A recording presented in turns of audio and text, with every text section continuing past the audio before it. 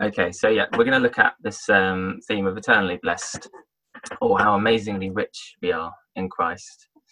And in today's world, what people are often fascinated or obsessed with riches, material riches. You get the Times publishing a rich list every year, which lists the wealthiest people in the country or the wealthiest in the world. We always hear about who's the current richest person in the world. Is it the guy who owns Amazon, or is it Elon Musk, or is it someone else? But the glorious truth we're looking at today is that in Christ, you and I are, spiritually speaking, far richer than the richest billionaire outside of Christ. So how do we know this? But today we're going to look at our spiritual bank balance. And for any of you that know that I'm an accountant, I had to get this metaphor into this talk for you, because that's just what I do. It's either spreadsheets or finance for me. So we're looking at our spiritual bank balance. So I wonder, how often do you check your financial bank balance? Have you ever gone to an ATM or checked your account only to find maybe you've got the letters DR next to your balance, which means overdrawn, or you're in debit? Or maybe you checked and you were in credit, you had money, but there was less than you hoped for. So hopefully everyone's happy with debits and credits. Quick accounting lesson for you there. I have got spreadsheets ready to go if need be. But today we're going to be looking at Ephesians 1, not 3, Ephesians 1 verses 3 through to 14, and we're going to be checking our spiritual bank balance. So let's start in that first verse, Ephesians 1 verse 3, which says, "Praise be to the God and Father of our Lord Jesus Christ, who has blessed us in the heavenly realms with every spiritual blessing in Christ." Now, unlike going to an ATM, every time you read your spiritual bank balance, it says, this is what it says. That's your balance. Every spiritual blessing in Christ. It's always good news, never the bad news. So this verse tells me that my overall balance on my heavenly bank account reads this.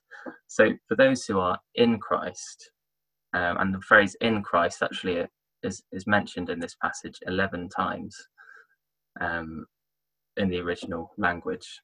But not only we're never in debit, but we have limitless credit on our account.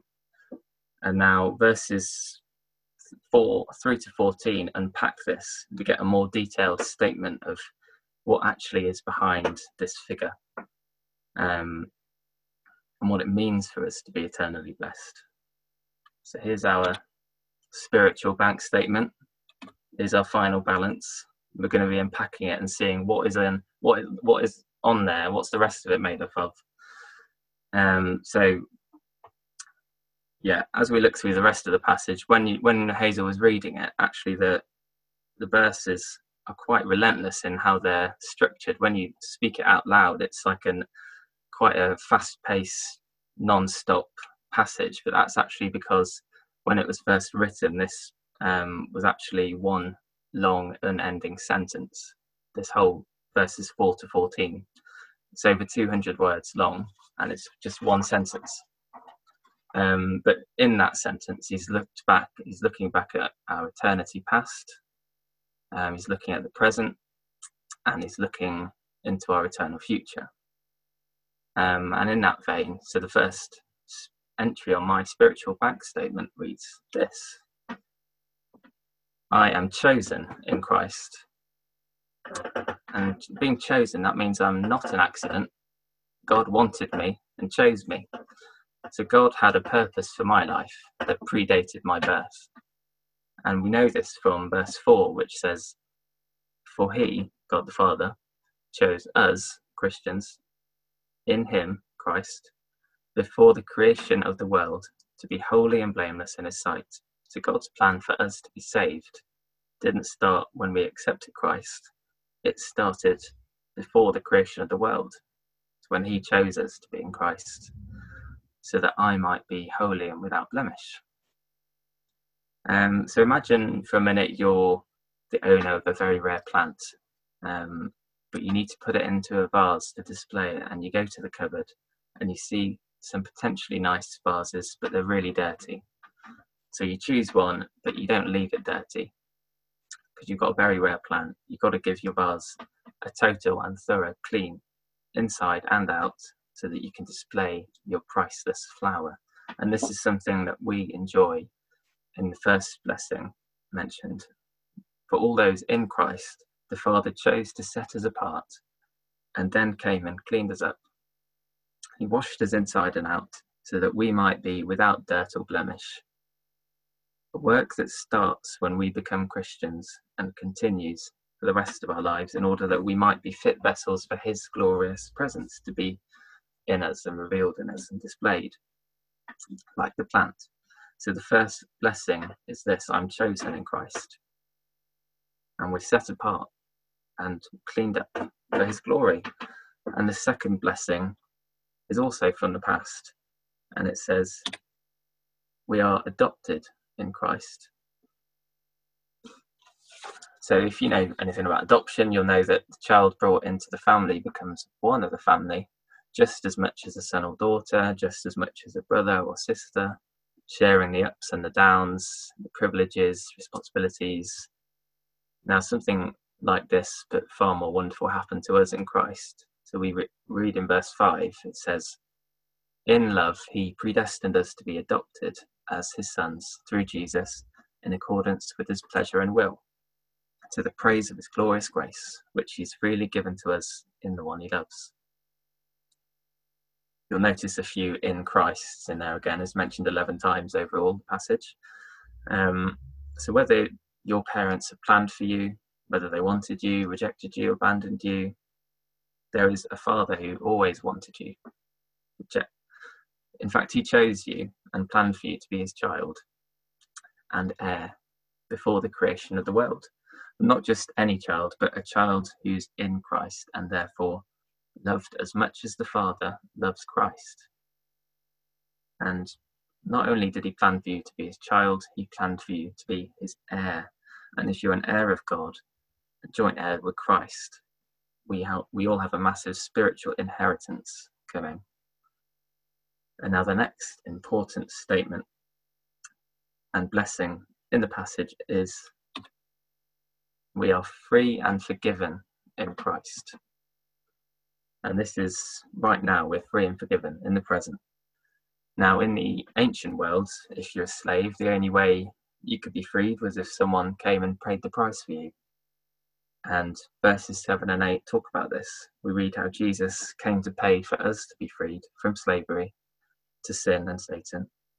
It says, in him we have redemption through his blood, the forgiveness of sins, in accordance with the riches of God's grace that he lavished on us with all wisdom and understanding.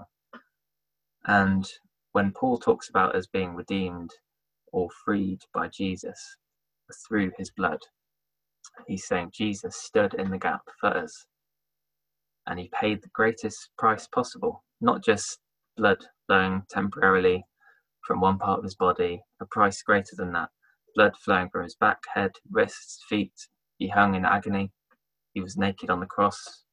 And why did he do that? It was to buy us back and set us free. We were slaves. And in particular, he paid the price for our sins so that we might be forgiven for every sin that we've ever committed and will ever commit. And this means that you and I never need to live in guilt, shame, or condemnation, because we have this blessing that we are free and forgiven in Christ. So we have the blessings from eternity past. I'm chosen and adopted in Christ. We have blessings in the present. I'm forgiven and free in Christ. And there's two more in the passage that relate to the future. And the first one of those is, I am expectant in Christ. Now, I don't know whether you ever feel depressed or hopeless about the future. Certainly at the moment, it's quite an easy thing to feel. You look at the world and feel like it's falling apart, or maybe circumstances in your life feel like they're falling apart. Don't know. When Paul wrote Ephesians, he was not in a good circumstance as well. He was in prison for his faith, but he was full of hope and expectancy because he had this blessing, not because he was certain that his immediate circumstance would change. It was because God revealed he's ultimately going to come and bring restoration and harmony, not just to the world, but the whole cosmos.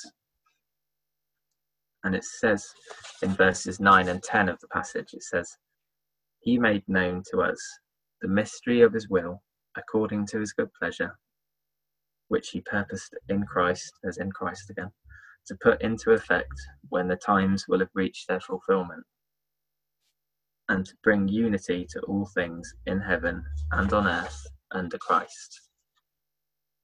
So he's going to sort everything out. Paul's hope and expectancy is based on a revelation that God's going to win the day, that no matter how tough the immediate future is, the ultimate future is going to be wonderful. And it's reminding us that when Christ comes back, the whole cosmos is going to be united and restored in him.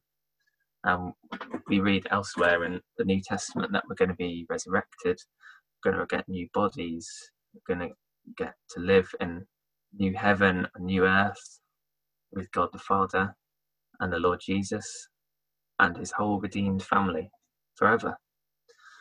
And that's amazing, but it's not enough actually just to be expectant of all these things that are going to be restored and reunited, because I also want to know that I'm going to be part of that.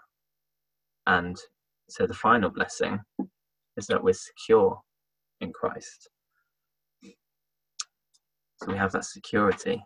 Our parents always want their children to know they're loved and secure. And we can try and show that in lots of different ways with words or actions. Just say things to them like, "Don't you know I love you?"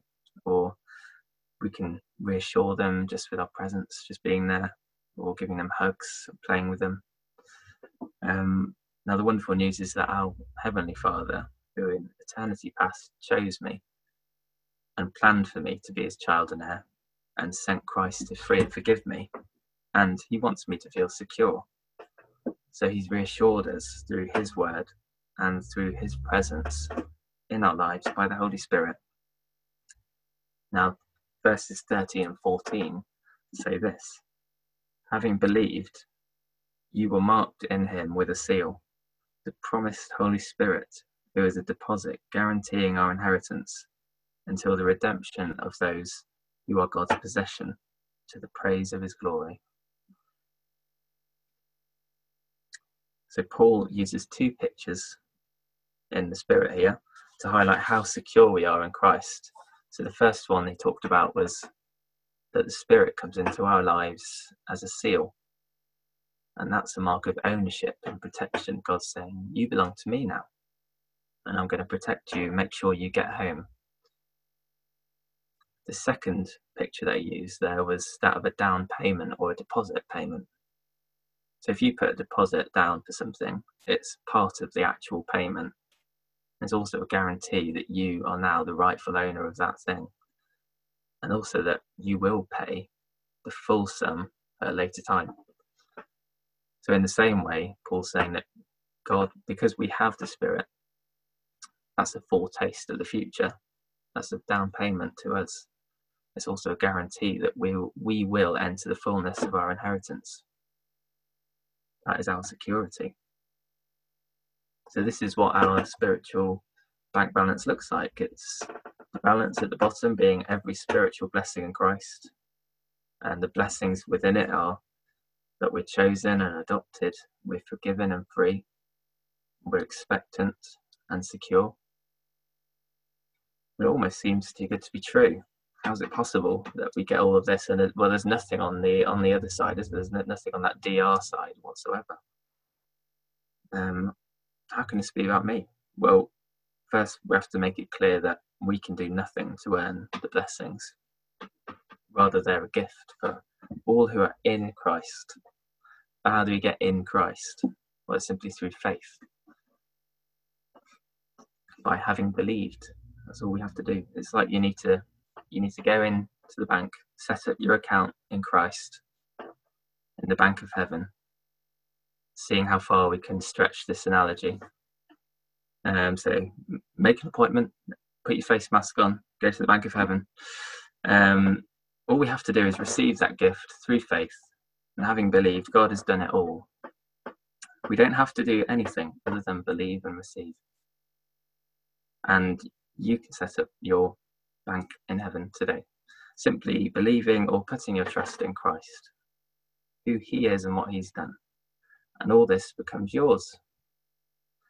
So I'll just finish by reminding us of verse 3 of this passage again, which says, "Praise be to the God and Father of our Lord Jesus Christ, who's blessed us in the heavenly realms with every spiritual blessing in Christ."